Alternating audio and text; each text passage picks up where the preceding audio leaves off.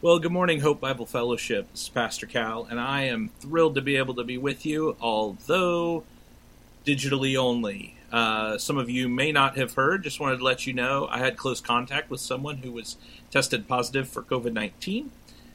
Therefore, I'm in quarantine, so I am in an undisclosed location, and by undisclosed I mean my basement, filming in not the greatest conditions, but it's how we're going to get it done, and I do believe God has something fantastic to say in His Word today, and I hope that it will change you. His Word does change us, and so that's my prayer today. Would you join me in just praying together for this message and for the rest of our worship service? I'm sure Dana has already led in some great worship, and I'm thrilled. I'll be joining you online. Watching this, though my part is pre-recorded, I'll be watching and hopefully being able to interact with some of you as well. So let's pray, and then we'll get on with it. Heavenly Father, I thank you so much, Jesus, for Hope Bible Fellowship, for letting me come and be their pastor. God, I thank you that even though I had close contact and Kenan had close contact with somebody that neither of us has exhibited symptoms yet, God, I thank you that, just that you seem to be putting this disease, this virus, on its heels, and it seems to be just ebbing away. God, I just pray that you'd give us boldness to take back up just gospel ministry with an urgency, God, that is, as we are able to begin to gather in person more and more and to minister to more and more people in person, God, that you would bring us the people who you want us to disciple, and you'd help us to make disciples here and around the world. God, I pray for guidance for us, for me, for our leadership as we move forward together as a church, as we look for different ways that we can improve the ministry that we do, that we can be more gospel-centered, that we can be a healthy church, and the things that we need to do. God, help us know what those are. Father, I just thank you for the direction that I feel you've given me already, and just pray you'd continue that. God, I pray this morning as we talk about a difficult topic to talk about, in a difficult passage, I pray that you would help us to take you at your word and to trust you and to trust that your way is best. Help us to see any sin in our hearts, that you would root that out of us, that we would be quick to repent and to run to you and run away from sin, Jesus.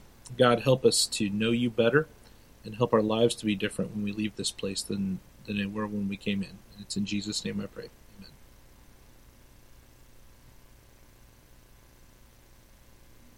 Well, it's really good to be with you, to be able to be with you in this way. I want to welcome everyone who's joining us online. Stop into the comments and say hi. Make sure you like us on Facebook so that you can get our videos whenever they come through.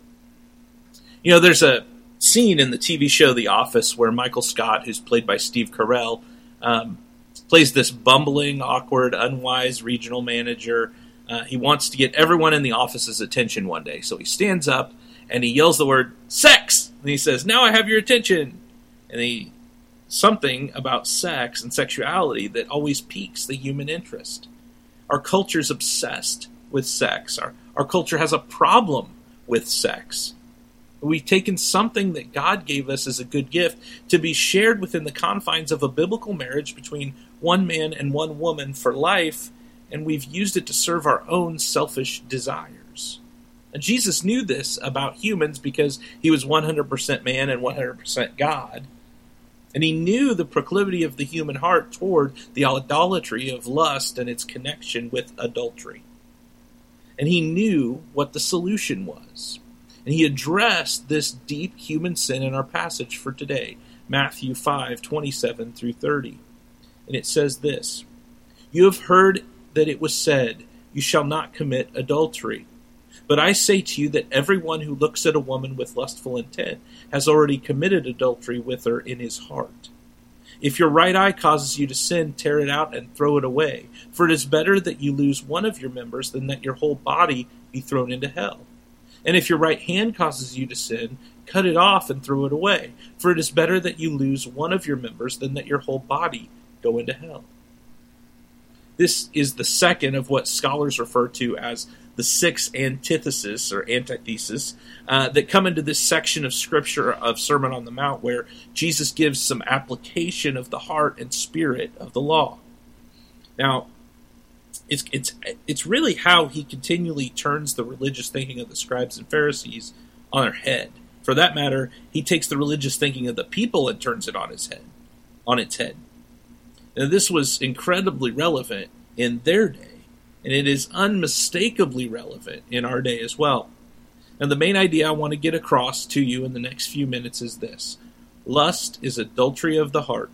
We must guard against it and deal with it drastically so that it doesn't lead to destruction in hell. Lust is adultery of the heart. We've got to deal with it, and we've got to deal with it drastically. The righteousness that Jesus is teaching his followers about in the Sermon on the Mount is that which exceeds the righteousness of the religious leaders, and I've talked about that for 2 weeks now. It's what we've talked about with whole person righteousness. It's not limited to our actions, but it goes all the way to our heart and our motivations. Sexual sin is universal to our human nature, and as we've mentioned, in our society as well. This morning, Lord willing, I'm going to address guarding your heart, protecting your eyes, and watching your hands. Adultery is dangerous to all parties involved. But here we have Jesus pushing his followers to do what? To chase after something beyond simply avoiding adultery. It's living a Christian lifestyle of killing lustful sin. Jesus calls us to heart-level purity. You remember back in the Beatitudes, Matthew 5, verse 8? Blessed are the pure in heart, for they shall see God. This isn't virtue signaling, okay, as we hear about in our culture today. It's true purity of heart. It's true pure virtue, true purity of heart that can only come from a relationship with Jesus. Sex sells. Sex sells. We see it in advertisements all the time. I have some statistics that may shock and sadden you, but are going to prove the point of where we're at in our culture and the dire need for the gospel to beat back the darkness. One of the biggest problems right now with sex and sexuality in our culture is the problem of pornography and its pervasiveness on the internet and even television and everywhere else. But I have some statistics I want to share with you. In 2006, the sex-related entertainment business's estimated revenues were just under $13 billion in the U.S., according to Paul Fishman, who's the president of the Adult Video News Network. These estimates include video sales, rentals, internet sales, cable, pay-per-view, phone sex, erotic dance clubs, magazines, and novelty stores. In 2007, global porn revenues were estimated at $20 billion, with $10 billion in the U.S. The Free Speech Coalition estimated both global and U.S. porn revenues have been reduced by 50% between 2007 and 2011. Now, before you get excited that it's been reduced by 50%, the reason that it says it is because that's due to the amount of free pornography available online. Free websites comprise between 70 and 80% of the adult material online, typically used as bait for pay websites guiding viewers to premium pay services. A conservative estimate places 32% of adult membership websites and 58% of free adult websites outside the United States, but being viewed in the United States. 90% of free porn websites and nearly 100% of pay porn websites buy their material rather than create it themselves, so you don't even know where it's coming from. Webroot Cybersecurity says this: 28,258 users are watching pornography every second. 28,000 users every second are watching pornography. The amount of money spent on porn every second on the internet. So on internet porn, the amount of money spent every second is $3,075.64. Every second is spent on the internet on porn. 40 million Americans regularly visit porn sites. 35% of all internet downloads are related to pornography. The world's most popular porn website reports that in 2017, there were 28.5 billion annual visits to the website. There were 81 million daily average visits, 25 billion searches performed, and 50,000 searches per minute and 800 searches a second. There were, on this one site, 4,052,542 videos uploaded. Not downloaded, uploaded, sent up to the internet. That is, just in case you didn't want to do the quick math, that's 68 years worth of content uploaded. If you're a computer guy or gal, that's 3,732 petabytes of information transferred, which, just in case you're wondering at the time of the writing of this material I got, it's enough to fill the memory of every iPhone on Earth. By the way, these statistics come from Covenant Eyes. It's a ministry, and they have a website blocking software, and that's where I was able to pull these statistics from. They had gathered all of them from these different studies. Let's go on. According to a survey conducted by the Barna Group in the U.S. in 2014 and 2016, so about 5 years old, 55% of married men say they watch porn at least once a month, compared to 70% of unmarried men. So 55% of married dudes, 70% of unmarried dudes are watching it at least once a month. 25% of married women say they watch porn at least once a month. And 16% of unmarried women watch it at least once a month. According to a survey conducted by the Barna Group, which is a very reputable study group, in the United States in 2014, so this is a little bit older, 63% of adult men have looked at pornography at least one time while at work in the past 3 months. 38% have done so more than once. 36% of adult women have looked at pornography at least once while at work in the past 3 months. 13% have done so more than once. In fact, pornography sites, I have heard, will tell you that one of their busiest times during the day is while people are at work. People are at work looking at it. But here's some more statistics that really start to really hit home with where we're at. Among churchgoers, according to a survey by Barna in 2016, 41% of practicing Christian boys ages 13 to 24 use porn at least once a month. And 23% of practicing Christian men, 25 and over, use porn at least once a month. Here's the thing that bothers me about this. I mean, lots bothers me about it, but these are just the people who would admit it. 64% of self-identified Christian men and 15% of self-identified Christian women view pornography at least once a month. Bill Perkins says, if you think you can't fall into sexual sin, then you're godlier than David, stronger than Samson, and wiser than Solomon. In other words, you aren't, and you can fall into it. How does this relate to pastors? Well, according to a survey by Barna Group in 2016, 1 in 5 youth pastors and 1 in 7 senior pastors use porn on a regular basis and are currently struggling. That's more than 50,000 United States church leaders, and I bet since 2016 that number has not gone down. I bet it's gone up.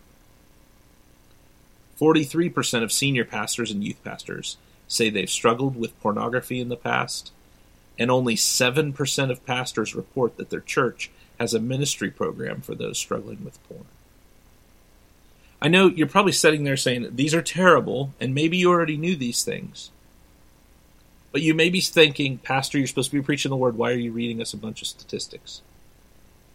Well, I wanted to hammer home a point. That we, number one, live in a very depraved, fallen world.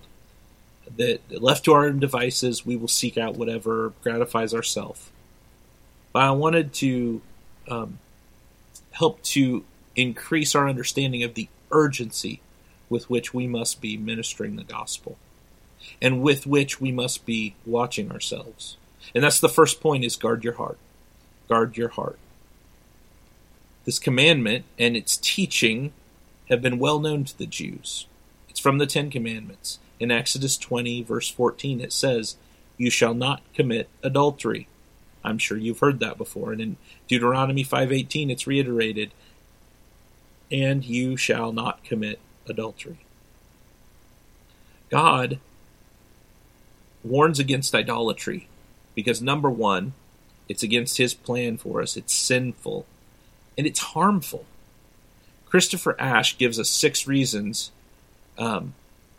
about adultery, why it's very serious, and Tim Challies kind of builds out on some of those. And I thought these were fantastic from an article Tim Challies wrote, but he's using Christopher Ash's work. Adultery is turning away from a promise. That's reason why, number one, why adultery is so dangerous. It's turning away from a promise. It's turning away from one to whom promises were made in the presence of witnesses. Most importantly, it's a forsaking of promises made in the presence of God. And in that way, it's turning away from God himself. So number one, adultery is turning away from a promise. Number two, adultery leads the adulterer from security to chaos. Because the adulterer has turned away, he or she enters into a life of torn loyalties. Even when the adulterer remains loyal to the new partner, there's still the divided life, the divided family, and the divided memories. Adultery leads the adulterer from security to chaos. And you guys who have experienced this in your families know it's true. Third, adultery is secretive and dishonest. It has to be, because no one wants to trumpet that they're breaking a promise. No one wants to announce that. Adultery loves the darkness and flees the light. And for as long as it can, it tries to remain a secret. Whereas news of a marriage is broadcast by joyful announcements, invitations, all of that. But news of an adultery, an affair, leaks out by rumor and under pressure. Next, adultery destroys the adulterer. Adultery does no favors to the adulterer. To the contrary, it actually undermines and erodes character and integrity. Like all secret sin, it eats away like some noxious chemical at the integrity of the one who commits it. It, like all sin, destroys, kills, steals. Adultery damages society. Each act of adultery is like a wrecking ball, taking a swing at the secure walls of the social fabric of society. I like the way he said that. It stirs up hatred and enmity. It encourages a culture which reckons marriage boundaries needn't really be quite so rigid. We love to think our sins are our own, that they only concern us, but our sin goes far beyond ourselves and it impacts others. Your sin will harm those around you. And adultery hurts children. Adultery does grievous harm to an innocent party, children. Children are harmed when adultery brings chaos and conflict and disunity. No wonder when the Bible contains such serious and repeated warnings against it. You know, can a man carry fire next to his chest and his clothes not be burned? Or can one walk on hot coals and his feet not be scorched? So is he who goes into his neighbor's wife. None who touches her will go unpunished. It's from Proverbs chapter 6, verse 27 and 29 through 29. He who commits adultery lacks sense. He who does it destroys himself. That's Proverbs 6:32. Let marriage be held in honor among all, and let the marriage bed be undefiled, for God will judge the sexually immoral and adulterous. Hebrews 13:4. So yes, adultery is very dangerous. It's dangerous to the one committing it, and it's dangerous to those surrounding him or her. It's harmful. It leads to destruction. That's what Jesus is saying. But then Jesus does something. He drops on them, on his hearers, what amounts to a spiritual atom bomb, right? He tells them that it begins with lust in the heart. Not just if you've committed adultery, but if you've lusted after a woman in your heart, you've committed adultery with her in your heart. It's like dropping a bomb right in the middle of the way they thought about sin and the way they thought about religion. The heart's the real problem to be dealt with drastically. I heard my old college roommate, Greg McGee, say this. I don't know if he was quoting someone, but he said this. He said, "The heart of the matter is the matter of the heart." And that's an undeniable truth. Well, adultery, it's so dangerous, but it comes from a place of lust in our heart. So what's the dirty truth about lust? Lust is self-centered. See, it's interested only in sexual gratification of the self. It only wants what you feel, for you to feel good, for you to get what you want. It treats other people, as things to be exploited and not as the imago Dei, people created in the image of God. When lust is done, when it's done with the object of the lust, of the desire, it discards it. It seeks and looks after another object to sate its desires. In Job 31:1, it says, "I have made a covenant with my eyes. How then should I gaze at a virgin?" We must guard our hearts against lust, because our hearts will deceive us and go after selfishly that thing we want and misuse and abuse it and then throw it away. So we must guard our hearts. Number 2, we must protect our eyes. If you look at verse 29, it's where this correlates. And Jesus uses 2 illustrations that pretty vividly illustrate dealing with and protecting yourself from the danger of lust. And he ends both with a warning about hell. Sinful lust will lead you down a dead-end road. It will not deliver what it promised. In fact, it promises more than it can possibly deliver.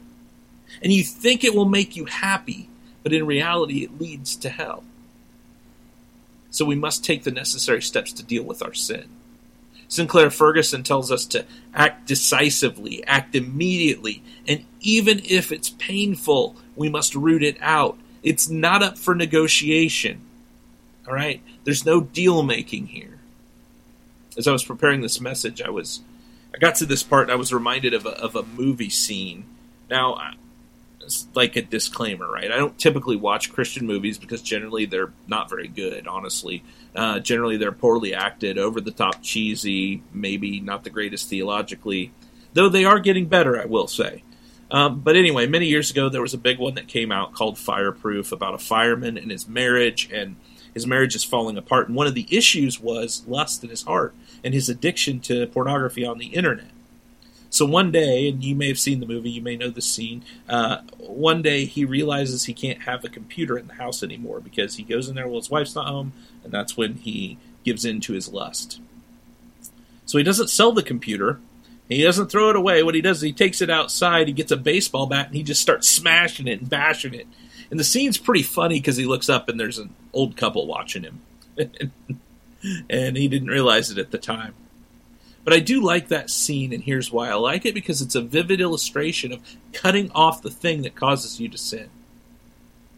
The phrase causes you to sin in Greek is literally causes you to stumble, and it's written in the present tense. So, in other words, if your eye keeps on causing you to stumble into lust, you're better off to gouge it out than your whole body to be thrown into hell. If your Facebook account continually causes you to stumble into lust, then you're better to sign out permanently than to be thrown into hell. You see, the issue isn't the eye itself, or in the case of the illustration, the computer is not the issue. The issue is your heart. Your heart has lust in it.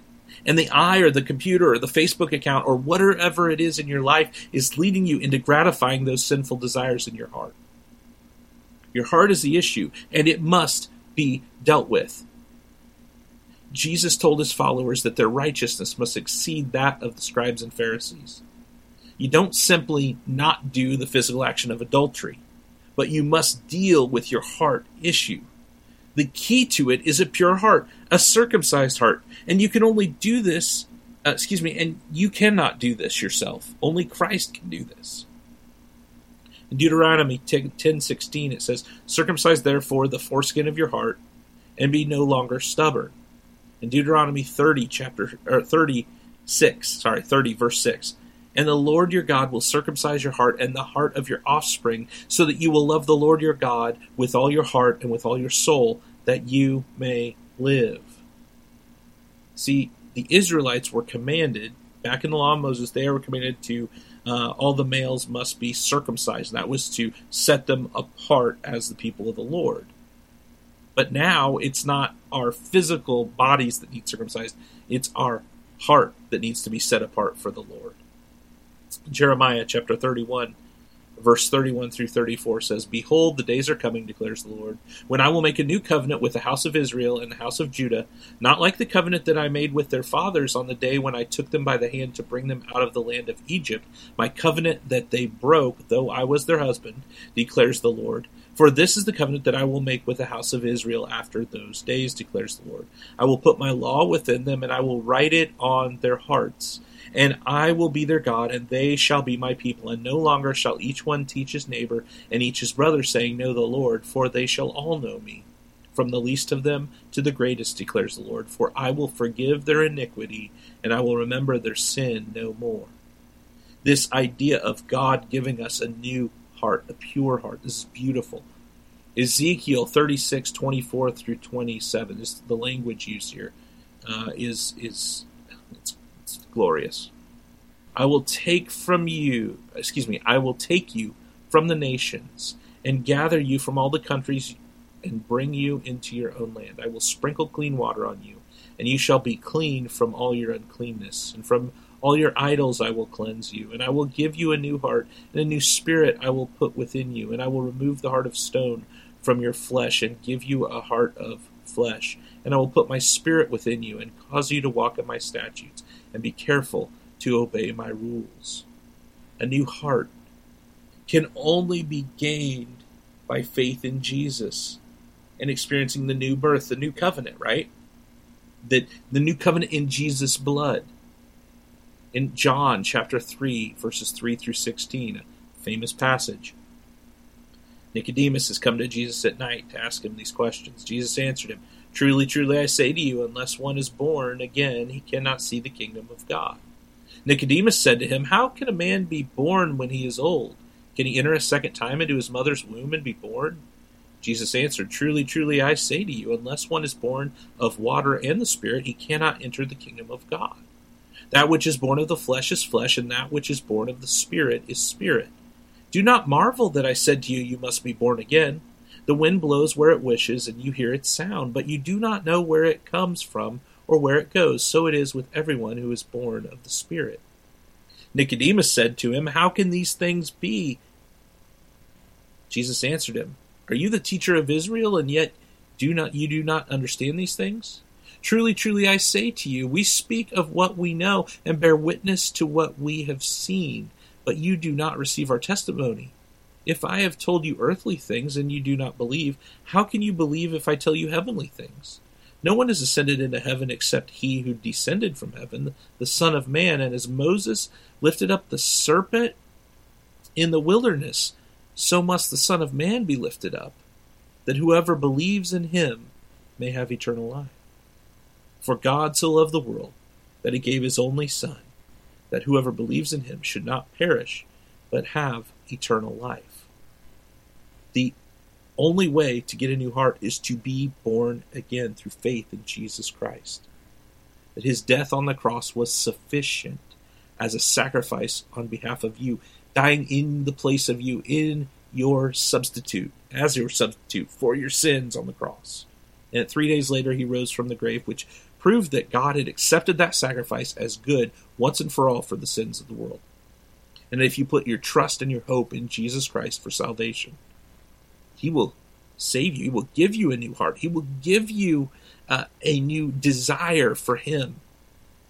You'll begin to grow the fruit of the Spirit in your life because you get the Holy Spirit to come and indwell you.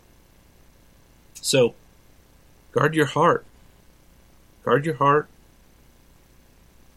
Protect your eyes. And number 3 is watch your hands. Verse 30, watch your hands. When we come to verse 30, we find that it really reinforces what we read in verse 29 and actually parallels it. Radical surgery is required to remove anything that would cause us to be cut off from eternity. Good thing that our God is a great physician. This verse reinforces the idea that there are incredibly, incredibly high stakes when we talk about lust and adultery. A pure heart can only be given as a gift from the grace of Jesus Christ, by grace, through faith. My favorite John Owen quote says this: "Be killing sin, or sin will be killing you. Be killing sin, or sin will be killing you." So what are some practical ways that we can be killing sin in ourselves? What are some practical steps we can take? So you've trusted in Jesus, and you want to guard your heart, you want to protect your eyes, you want to watch your hands. What are some practical steps we can take? Well, Ferguson gives us 4 of those. The first is realize where yielding to sinful lust will lead you. Hell. Plant that in your mind and recall it again and again, that giving in to sinful lust will hurt you. It will lead you to destruction. Number 2, deal with the real cause of your sin. Deal with the real cause of your sin. It's an impure heart that settles for God substitutes. It's simply idolatry. What is there in your life that you're putting in place of God? What is there in your life that you desire and you long for more than anything, and you put that in the place of God? That's idolatry. Repent. Believe the good news. Number 3, you figure out what it is, act decisively. Act immediately, even if it's painful. And remember this: obedience cannot be negotiated. Neither can heaven or hell. Ferguson says that now is always the right time to do the right thing. I agree. He's much smarter than I am. And number 4, this is important. Realize that your lust is not the whole of your life. It's not even the main or the most important part of your life. Think and understand what you gain by abandoning that lust. You get Christ, and you get heaven thrown in. The real treasure is Christ, but you also get heaven thrown in. Sin is a cruel taskmaster, and lust is one of its favorite instruments to keep us enslaved and in bondage. But Jesus came to rescue you. He came to set you free from a never-satisfied tyrant that is lust. Treasure Christ above all else. What you gain in treasuring Christ above all else, what you gain will put to shame what you've given up. And you're going to wonder why you stayed so long living in that bondage when you could trust Christ. So just to wrap up, put a bow on this whole thing. I know when I do videos, I like to try and keep them shorter. Only when we are in Christ are we able to guard our hearts from temptation. We're drawn to Him, and when our affections are filled for Him, when our affections are filled for Jesus, there's no room for any of that other stuff in our heart. In our hearts, there is a place reserved only for Christ. And when He's there, there's not room for other stuff to get in there. Jesus can guide our behavior, but first, He wants our hearts. He comes for our hearts. He bought them. He bought our hearts and owns them. What He bought should be given gladly to Him. Treasure Jesus above all else in your heart. And if you do, your eyes, your hands, and your computer will follow. Build your affections for Christ. What do I mean by that? Do things that build your affection for Christ and avoid things that steal your affection from Him. Is there certain music that you listen to that helps you love Jesus more, that builds your affection for Him? Certain books that you read, they help you build your affection. Certain passages of the Bible, certain verses you bring to mind that you've memorized. Do those things and don't spend the time doing the things that steal away your affection from Christ. It might be social media. It might be a certain TV show or something that just steals your affection for Christ and tries to set your mind on other things. So don't spend time doing the things that steal your affections for Christ, and do the things that build your affection for Christ. Friends, it's time to make a decision and act. Repent, believe the good news of Jesus, believe the gospel, and treasure Christ above all. Let's pray. Heavenly Father, as we come to this final song and this time of decision, God, I pray you would help us to act decisively. God, that you would root out sin in our lives, that you would help us see any lustful area in our hearts, that you would bring us quickly to repentance, and help us to treasure you above all else in this world and in this life. God, if there are those watching who do not know you, I pray that today would be their day of salvation, that they would trust in you. Your death on the cross on their behalf is sufficient to pay the price for their sin, to absorb the wrath of God on their behalf. That they would trust in you and you alone, that they would believe that you physically rose from the grave, that you've ascended into heaven, and that you are returning for your church, Jesus. I pray they would put their hope and their trust in you. Help us, God. Help us even in our unbelief to trust you, Jesus.